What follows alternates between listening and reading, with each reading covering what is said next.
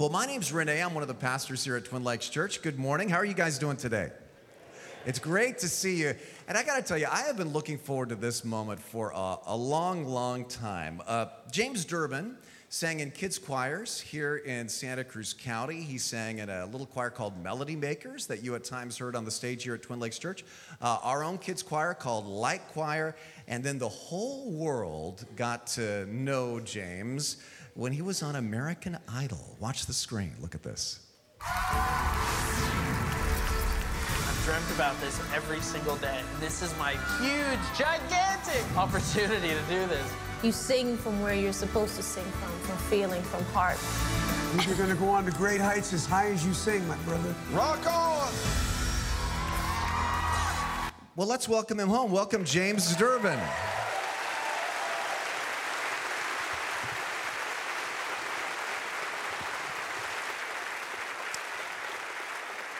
How you doing, James? Good morning. Good to see you. I'm good. This All isn't right. my usual time clock. These aren't musicians' hours, are they? No, not at all. Well, how about this? I'll ease you into this with a little This Is Your Life. Because watch the screen. After American Idol, that same season, largest gathering in the history of Santa Cruz County was at the Beach Boardwalk. How many of you were there at the Boardwalk? Look at this. James, you were there. Kind of. I think I saw you there. That's That kinda was there. good. And since then, you've been on Jay Leno, Ellen, Jimmy Fallon, CBS, NBC, ABC, Fox, the American Music Awards. Your first album was named one of the albums of the year by Billboard magazine. Your new album is just out now. And you and your wife, Heidi, and your son, Hunter, are regular attenders here at Twin Lakes Church. Once again, to share his journey with us, give James a hand. It's awesome to have you here. Really awesome. I love that picture, by the way. What's that? That picture. Yeah. I was asking Heidi last night what that picture's from, and she said, that's from when we took Hunter to Disneyland for his first time. He had already met Mickey. You know, he was good to go. And I'm like, I want to ride my favorite ride. So we took him on Peter Pan, and that's his reaction. Clearly, it's the happiest place on earth. Couldn't be happier. Yeah. Well, James, I want to just fast forward to American Idol. There you are, kind of singing for your life before the judges. How in the world do you handle the stress of an American Idol audition with all that is hanging on those few seconds? Well, if you go back and watch, I didn't handle it very well. Well enough, apparently.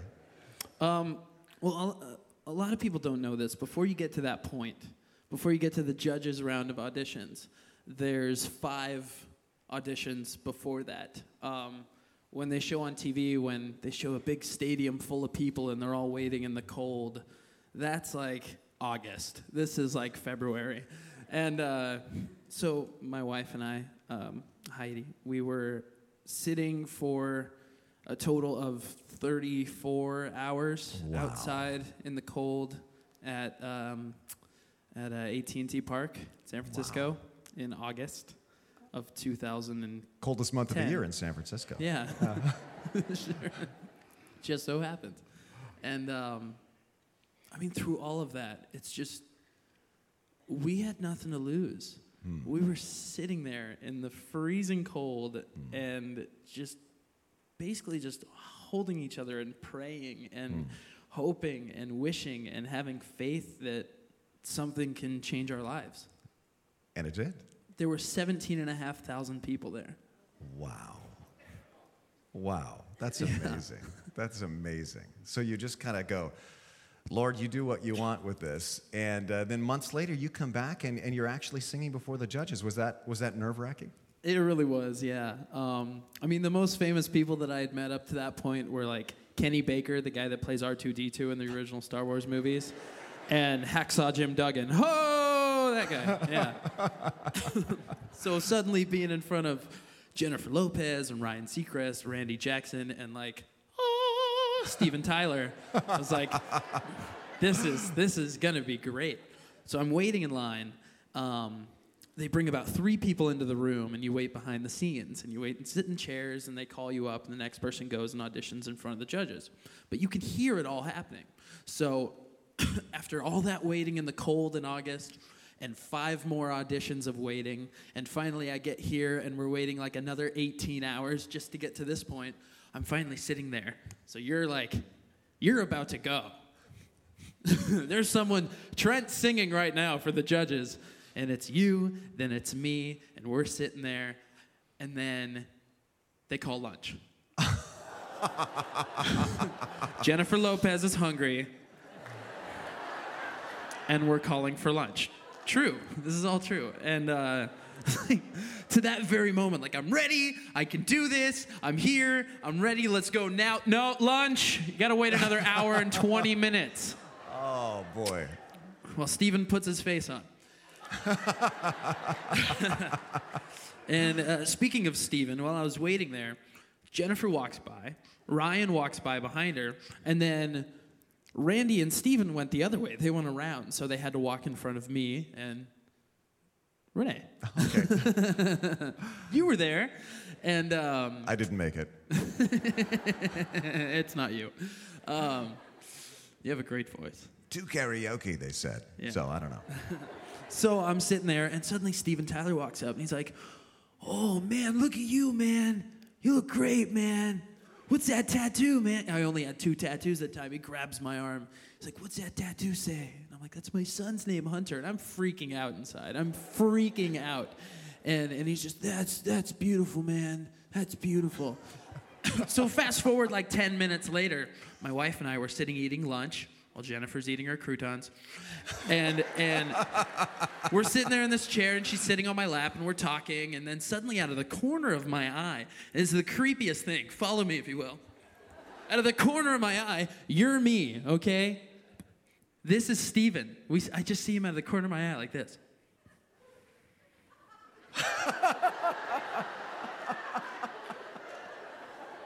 Like Jack Nicholson in The Shining. Oh, it was creepy, and I felt honored. Didn't exactly relax you, though, that he was somehow. peeping on me.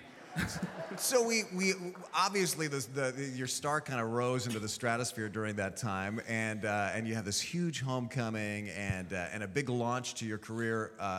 But I read in an interview with Wallace Bain from the Sentinel that you said you learned about ego during that first year with American Idol. Tell me what you mean by that. Oh man, I mean, when you get to this point, that outfit in particular. I have one just like that, incidentally. If you would have told me, I would have worn it. I'd be wearing it right now. It doesn't fit as well. It's a little big on me. But if I were to go get that outfit made by the woman who made it, just someone off the street, just a, pedestrian, that outfit would have cost upwards of $5,000 of hand time. And that's free. Sunglasses free, suits free, watches free, thousands and thousands of dollars worth of clothes and time and hair and makeup and energy put into this. And suddenly it's all gone. And you're still sitting there wondering, like, hey, where'd the party go? Like, don't you know who I am? Like, didn't all this just happen to me?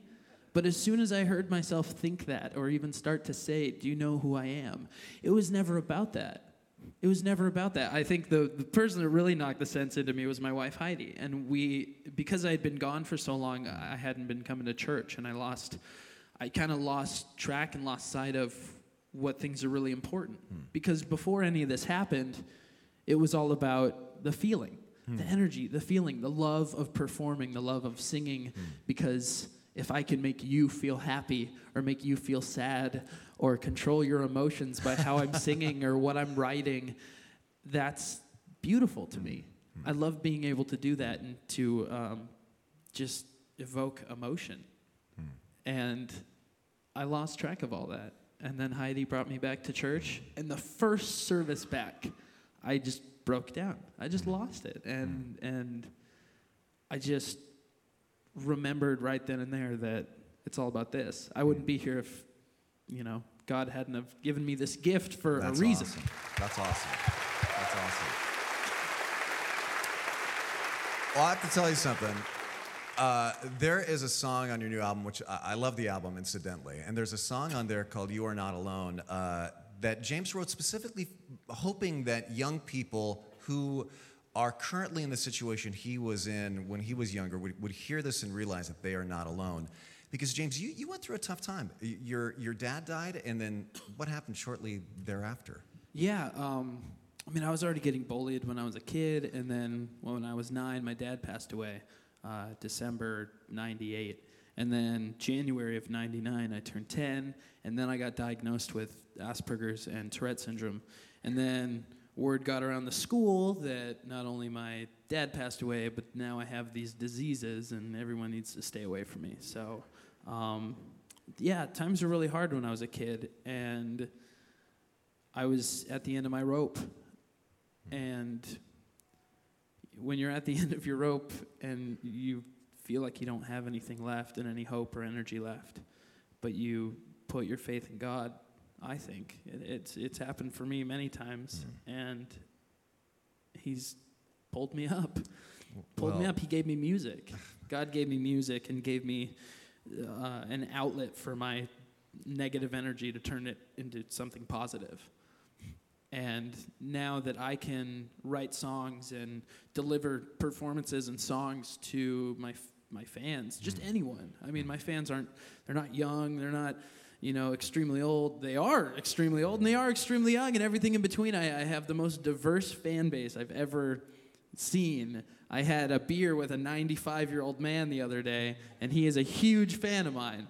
And then I hang out with 4-year-olds, and my 5-year-old's my biggest fan, and my wife, and well, I hope they all hear the message of this song, because this is, I hear this, and I think every single word could be the word of Christ to all of us, to assure you that you are not alone. And so if you're here today, and maybe you just came to hear James, I didn't want to interview James to sort of trick you into being religious or to be a member of this church. The object is not Spoiler alert. Or give money.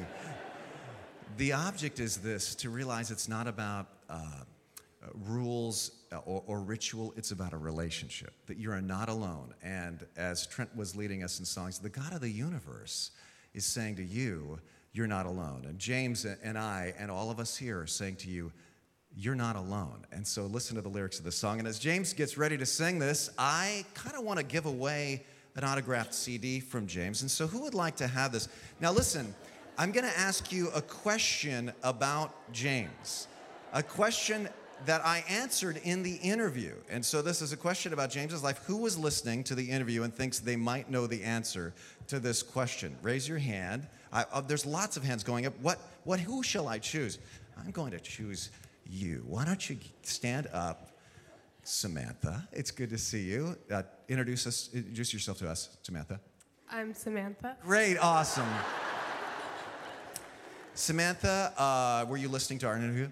Yes. All right. What is the name of James' wife? Heidi.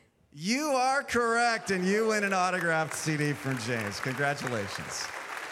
And now, would you please put your hands together as we welcome to the Twin Lakes stage, after an absence of a few years, during which he was busy, let's welcome James Durbin again.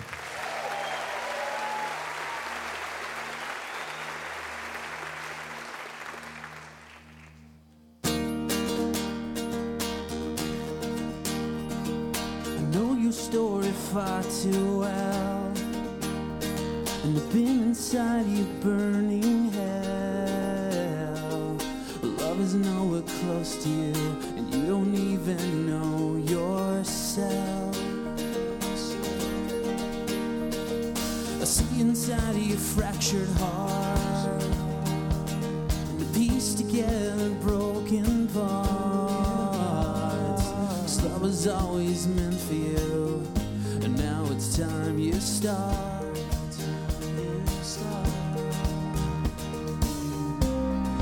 You're not alone, 'cause where you are is where I'll be.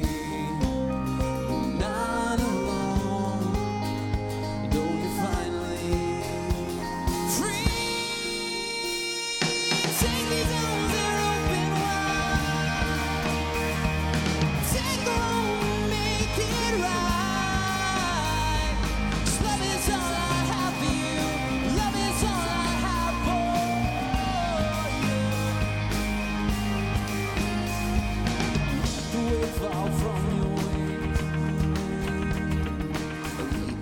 most painful thing.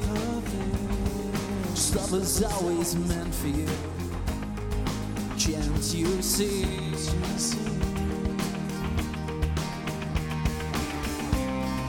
You're not alone. Just where you are is where I'll be. You're not alone. Though you're finally free. Take these arms and open wide. Take a roll and make it right. 'Cause love is all I have for you. Love is all I have for you. Get all that you think you've seen, but those there ain't no in between. 'Cause love is all I have for you. Love is all I have for you.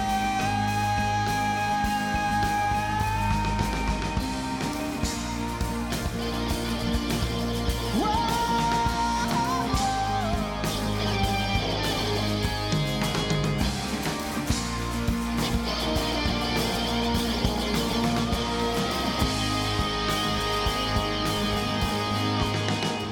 Arms are open wide. You gotta take home, make it right. Love is all I have for you. It's all I have for you. And love is all I have for you. Love is all I have. Forget all that you think you'll see. There's ain't no in between. 'Cause love is all I have for you. Love is all I have for you. Love is all I have for you. Love is all I have. Love is all I have for you. Love is all I have for you. Love is all I have for you. Love is all I have for you. Love is all I have for you.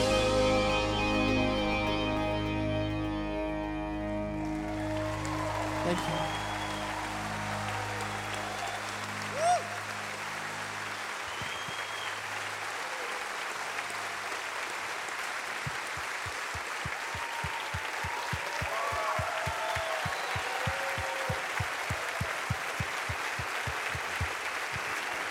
Thank you so much.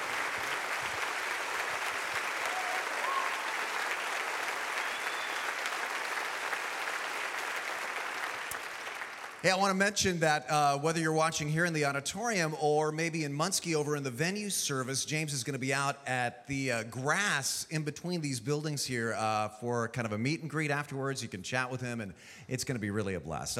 He's a great guy, and it's been great to work with him on this weekend. And also, I just want to add my personal thank you to every single person who worked so hard on the world's biggest garage sale. What a weekend we have had here at Twin Lakes Church. We had more stuff than ever before. Literally, like Mark said at the beginning, we had probably a couple of thousand people just shopping at 8 a.m. yesterday. And what I love about it is the Bible says in Acts 2:45 that the early church sold some of their possessions from time to time and then gave the money to the poor. And that's exactly what we did, because 100% of this goes to Second Harvest Food Bank. So once again, let's put our hands together. The superstars who worked for the world's biggest garage sale. They're awesome. Fantastic.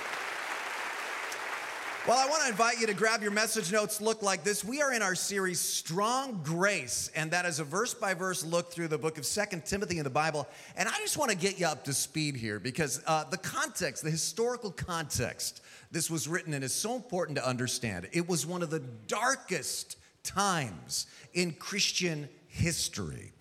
Jesus had been crucified about 30 years or so before this book was written, but then people had seen him alive again. And so everybody thought, now the kingdom of God will arrive.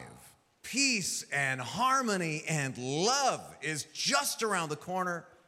Instead, they got Nero and insanity and persecution as he literally lit Christians on fire for his garden parties in Rome. And then the worst imaginable, the early church's leader, the Apostle Paul, was about to be beheaded. and what was in store for the next 250 years, more bloody persecution. And Paul in prison sees all this coming. And so he dashes off his final letter just before he dies to Timothy, a young pastor at the strategic church in Ephesus, telling him to hang in there. Now, what in the world is Paul going to say when it looks like all the wheels are coming off the bus, everything is falling apart? Well, if you've been following us in the series, you know that we need to know what he said to Timothy, because clearly it worked, whatever it was he said, because the Christians, despite a quarter millennium of persecution ahead for them, survived and thrived without resorting to violence, without even having political power. And if the things that Paul said inspired them that way, they can inspire you no matter what you are facing. So this morning, briefly, let's talk about how to thrive spiritually no matter what. Now check this out. In the passage we look at today, Paul warns Timothy about the biggest threat to your spiritual life. And what do you think that is? Persecution? No. Temptation? No. You know what it is? It's simple distraction. Specifically, the subtle shift from God is more than enough to, am I doing enough? Do you know what I mean? When you start out your Christian life, you are so stoked by God's amazing grace. Amazing grace, how sweet the sound that saved a wretch like me. God is more than enough for me. His grace is so lavish, but subtly your focus shifts to your performance. Kind of like how James was talking about his first year after American Idol. Kind of subtly your focus shifts from God to me and my performance, and it's that way with your spiritual life. Am I performing well enough? Is God noticing how hard I'm trying to be good? And what happens is it just kills you. It kills your spiritual life. It kills your joy. And I should know because it happened to me while I was a pastor. And Paul sees it happening to Timothy, happening in the early church. See, all this persecution was kind of making the early Christians do some weird stuff. First, it was making them get legalistic, and that means they were inventing all kinds of additional rules for them to follow. I think the thinking was something like this: while we're suffering, maybe that's because we're not holy enough. And so let's just get crazy holy. Let's start forbidding a lot of extra foods, and we'll forbid people to marry if they're super spiritual, and if they're married, we'll say that they can't make love to their husbands or wives because that's more spiritual, and maybe the real spiritual people will go to live in monasteries up on rocks, and so God will think we're holier, so maybe we won't suffer as much. And they even started to invent new stories about Jesus. And tell me if you see something similar about these new stories. For example, they invented new stories about the childhood of Jesus. And they said when Jesus was a child, he was so super powered that, for example, he made little clay pigeons, clay birds to play with, and then he made them come to life. And then a bully came along and he stomped on Jesus's toys and kicked dust in them and broke them. And Jesus looked at the bully and said, "You shall die just as you crushed my toys." And boom, the bully dropped dead, just like that. And then they told another story about when Jesus was in school and one of his teachers bullied him and Jesus snapped his fingers and the teacher dropped dead. Starting to see a similarity here?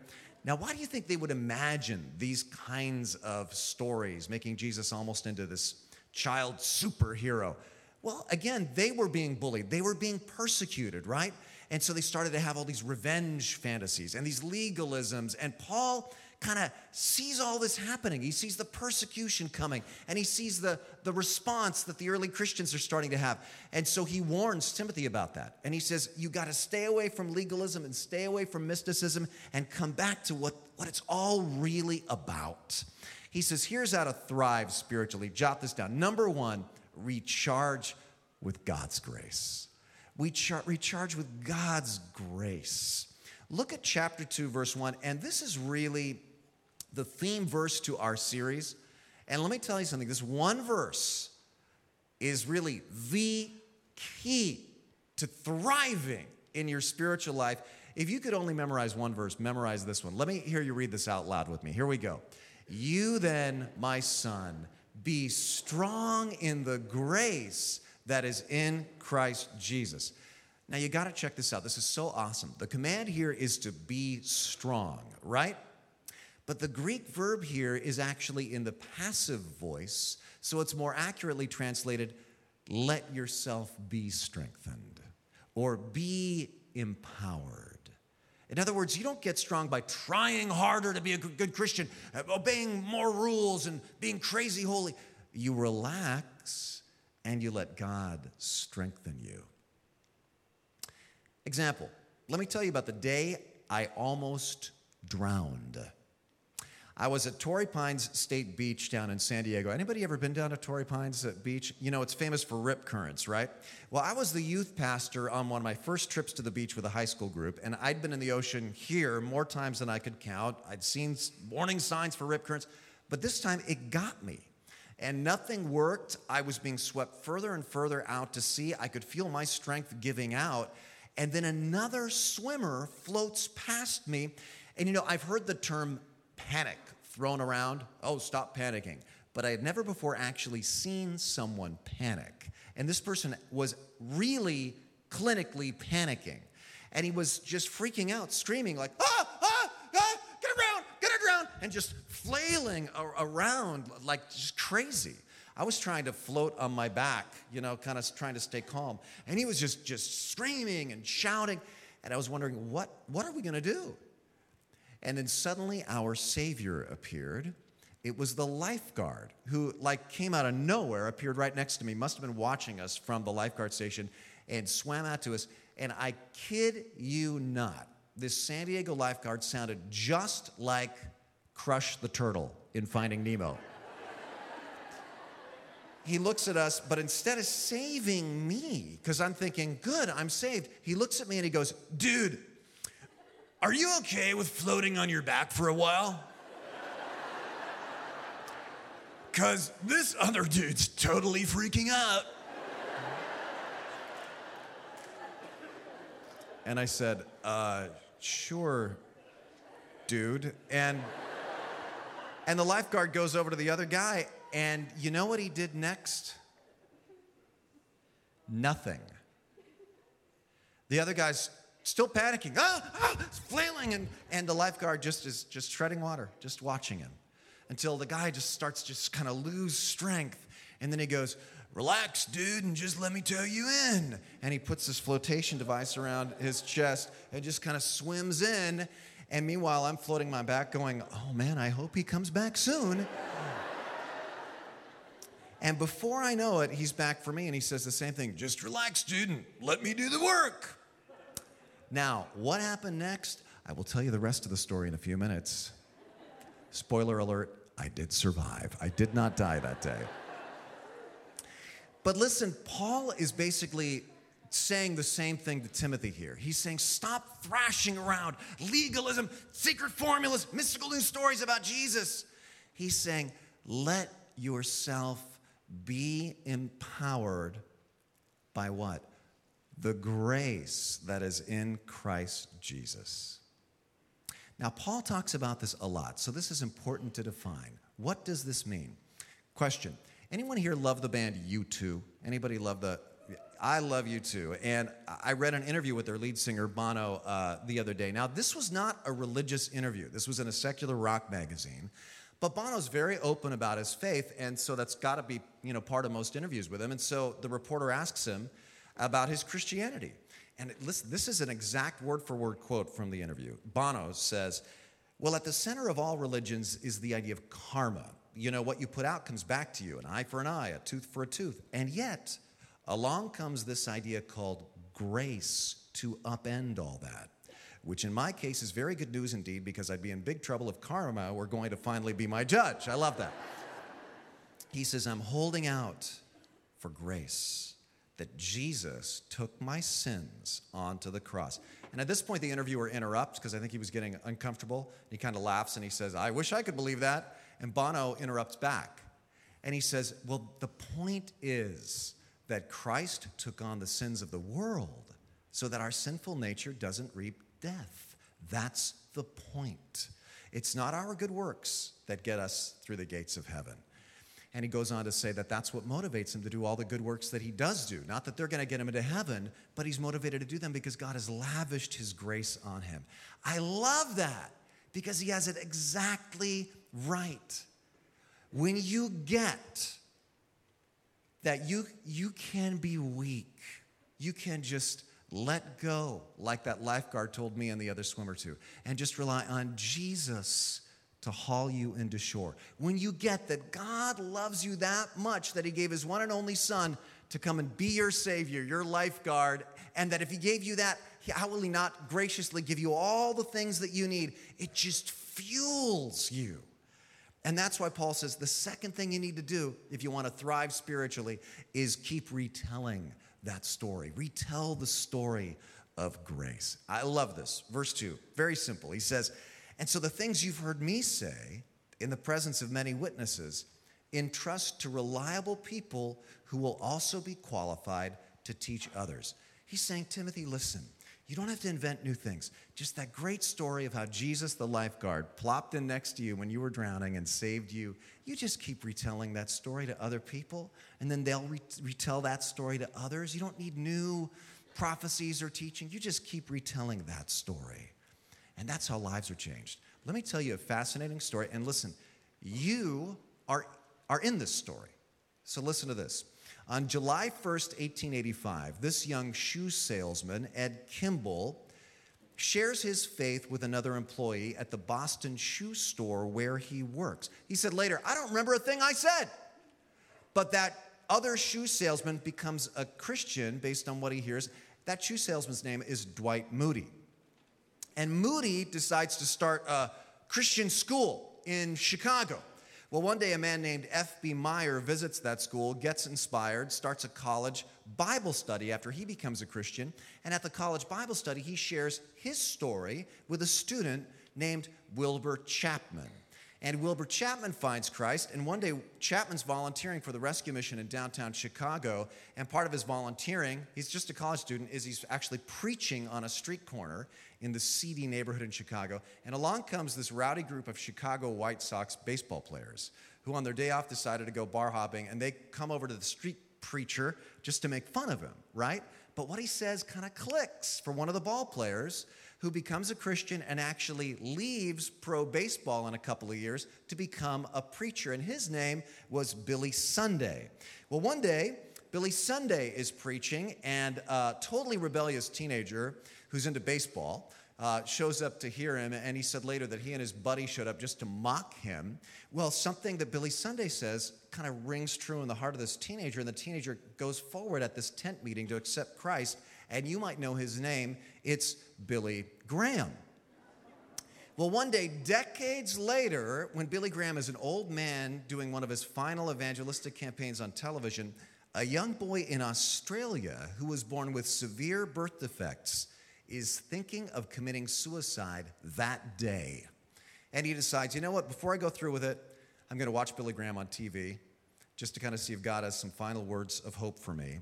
And he hears how much God loves him, and he commits his life to Jesus, and that boy's name is Nick Vujicic.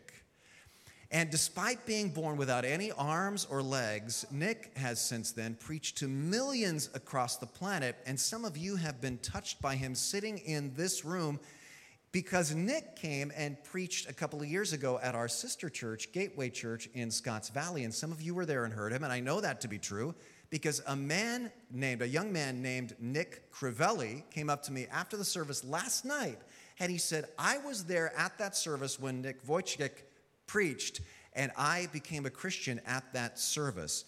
And so it ends with you, but it's all a story that you can trace back to a shoe salesman whose name almost nobody remembers, named Ed Kimball. That's exactly what Paul is talking about here. You tell one person, they tell somebody else, they tell somebody else, and what happens is the message expands exponentially. Never think your story won't make a difference, because you are part of a much, much bigger picture that God is writing. You just tell the story of Jesus. And what are the essentials of the story? Paul says, remember Jesus Christ, raised from the dead, descended from David. This is my gospel. It's very simple. Remember Jesus, raised from the dead, because when he's risen, he gives you power and hope, and descended from David. That means he is the Messiah, the Christ. Paul says, this is my gospel. Jesus risen, Messiah. This is my story. This is my focus. This is my narrative. His gospel wasn't the gospel of trying harder. His gospel wasn't the gospel of judging others. His gospel wasn't the gospel of I'm better than you. His gospel, the good news is God loves us so much. He sent Jesus, the risen Lord, who is so awesome. And that is why you need to point 3, resist distractions from grace. And Paul fires off 3 quick examples when he says you got to resist distractions from this really amazing message.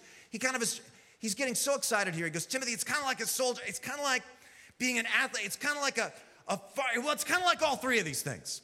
And he starts off with soldier. He says it's kind of like being a soldier who stays on mission. Verse 3, join with me in suffering like a good soldier of Christ Jesus. By the way, first of all, that means we're in a battle, okay? We're in a battle. Don't get surprised if people take shots at you sometimes. No soldier, on the front lines comes running back to his commanding officer going, oh, there's people out there who don't like us. Yes, you are in a war, all right? But he says, no one serving as a soldier gets entangled in civilian affairs, but rather tries to please his commanding officer. I want you to circle great words there. Gets entangled. I love this because most of us here in America are not getting persecuted in the way these Roman Christians were. But our danger is this subtle trap. Don't get entangled with the ways of the world. Now, watch this because I know how some of you are going to take this. Oh, right. Renee said, don't get entangled in the things of the world. And that means when you leave church today, don't buy drugs and don't see prostitutes and all those worldly things. Well, yes, those things are stupid. They are bad. They're stupid. But Paul is saying, actually, the schemes of your enemy are far more subtle than that. Far more subtle. Don't get entangled in the things of the world that'll distract you from a simple focus on God and His grace. And that includes being worried and caught up with your status or your achievements or your accomplishments or all the busy things that can distract you and entangle you. He says, stay on your commander's objective, which, by the way, if Jesus Christ is your commander, what's his objective? The Great Commission, go into all the world and keep telling this story, and the Great Commandment, love God and love your neighbor, right? That's the commander's objective. Don't get distracted. And he says, if you don't like the soldier thing, it's kind of like this, be like athletes who stay on track, literally. Verse 5, he says, similarly, anyone who competes as an athlete doesn't receive the victor's crown except by competing according to the rules.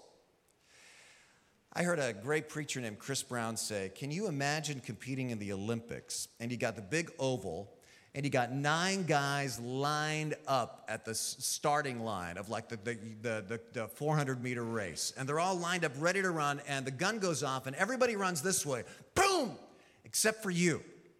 What you do is you turn on a 45-degree angle and you run straight across the field as fast as you can. And you go over to the opposite side of the field and you break the tape and you start screaming, I won! I beat all those world record holders because I broke the tape first. And nobody in the crowd is cheering. They're all just looking at you like, he is an idiot, and you're jumping up and down. Bob Costas comes down and says, excuse me, sir, what have you done? I won, broke the tape, new world record, mark it, numero uno. And he says, sir, you need to actually stay in the lane markers as you run. You have just proven to the world you're a moron. That would never happen. And yet Paul is saying, you got to do that. You got to stay on track if you're an athlete. Why? Because the rules make the sport what it is, like baseball. Any baseball fans here? Can I see a show of hands? What makes baseball the tradition that baseball fans love? The bases are always the same distance. There's always potentially, 3 strikes and 4 balls to a count. There's 3 outs in an inning. There's 9 innings in a regular length game. Now, if you change the rules, if you go, you know what, in this game there's going to be 7 innings actually, and the ball's going to be bigger, and we're going to allow aluminum bats. After a while, that's not baseball anymore. It's another game. It's softball. And Paul is seeing these young Christians, and they're starting to change the rules. They're starting to change the story. And he's saying, that's not baseball anymore. Now, that's not Christianity anymore. That's another thing you're inventing out of whole cloth. You got to stay on track. And then Paul goes, if you're not into the soldier or the athlete thing, maybe you're more of a foodie kind of farmer's market type. Let's talk about how farmers stay committed to their field. Paul says, the hardworking farmer should be the first to receive a share of the crops. Now, circle hardworking farmer. What's a hardworking farmer do? Is this just a verse about trying harder, work harder? No. Can you imagine a farmer, overalls, John Deere hat, driving his tractor with his flannel shirt on, but he's just driving all over your neighborhood. Here he comes down your street. Hello, everyone. He's working hard, but before you know it, he's stopping at your lawn, plowing a couple of rows. Then he drives over across the street to the neighbors, throws out some lettuce seeds, just driving around. And you go, what are you doing? I'm a farmer. No, you're not. Yes, I am. I'm wearing overalls, and I'm driving a green and yellow tractor, and I'm wearing a John Deere hat. I'm a farmer. No, you're not a farmer. A farmer is one who farms, on a farm. You've got to stick to the farm if you want to grow crops. And Paul is saying if you want to grow something spiritually, it doesn't happen if you go to church a little or pray before a meal a little bit. It takes persistence, focus, dedication to the same field. So do you see what these all three have in common? A soldier, an athlete, a farmer. I used to read this passage and get all guilty and think Paul is trying to say, you're not doing enough. You got to try harder like an athlete, a soldier, a farmer. But this is not about trying harder, because you can try really hard and be totally off mission. You can try really hard and be totally off track. You can try really hard and be totally off the field. This is about staying focused on the objective, staying focused on God's grace. Paul is in a prison cell knowing he's going to die. And he's just saying, Timothy, stick to it. Stick on the mission objectives. And then finally he says, realize the power of grace. The power. Paul's saying, Timothy, I know you're probably getting bummed about me being in a prison cell about to be beheaded. I get it. But he goes, don't be too bummed, because is this going to stop the gospel? Not a chance. Verse 9. And because I preach this good news, I'm suffering. I've been chained like a criminal, but the word of God cannot be chained. Don't you love that? I'm in chains. God can't be chained. Listen, never let circumstances prevent you from living intentionally. Look at what Paul says. I'm willing to endure anything if it will bring salvation and eternal glory in Christ Jesus to those God has chosen. Paul stays on mission even in prison. Don't ever let circumstances prevent you from staying on mission, living intentionally. Example, I mentioned Nick Vujicic, born without limbs. He's got an attitude like Paul here. He says, if God doesn't give me the miracle, he's going to make me the miracle for somebody else. Just because I don't understand God's plans doesn't mean he is not with me. God is using my life as just one example of how God can use a man without arms and legs to be his hands and feet. In other words, I may be in chains, but God's not in chains. And then Paul just goes on a riff. He goes, this is a trustworthy saying. If we die with him, we'll also live with him. If we endure hardship, we will reign with him. If we deny him, he'll deny us. Now, hit the brakes for a second. That doesn't sound like grace. Well, that just means if we say no to him with our whole lives. If we say, at the end of it all, if we say no to him, he will honor our choice. But it doesn't mean if in a moment of weakness you fail, you're lost forever, because look at the very next line. But if we're unfaithful, he remains faithful, for he cannot deny who he is. You know, that lifeguard story, I did make it to shore safely, The lifeguard didn't drop me off 100 feet from shore and go, "Oh, you're probably good now. See you, dude." A lifeguard's job isn't done until you're all the way safely to shore. And Paul is saying, Jesus isn't going to let you down. He's going to take you all the way into shore, even when you're weak. Now, I'll tell you something about that story that I'm kind of ashamed of.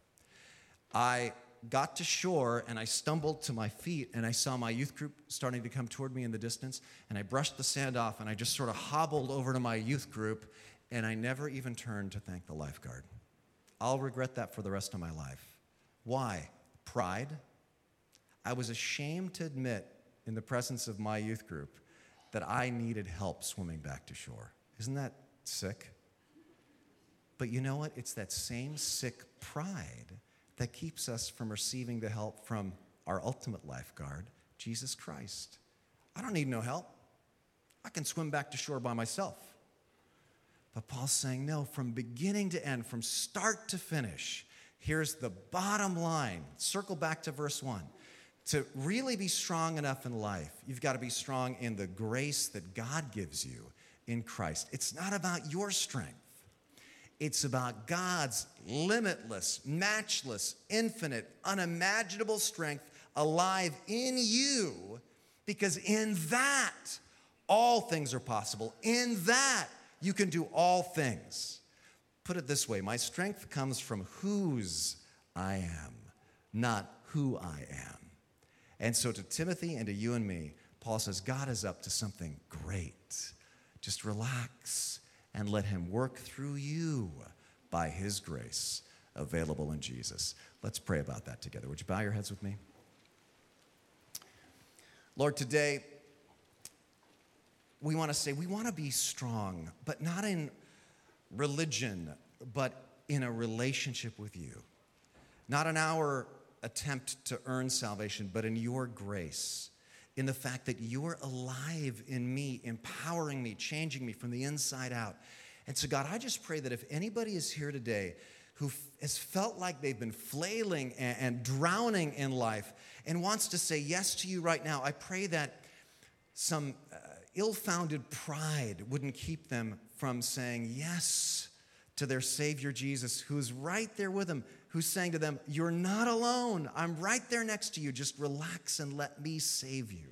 I pray that they would just say to you, yes, Jesus, give me the kind of strength that I just heard about.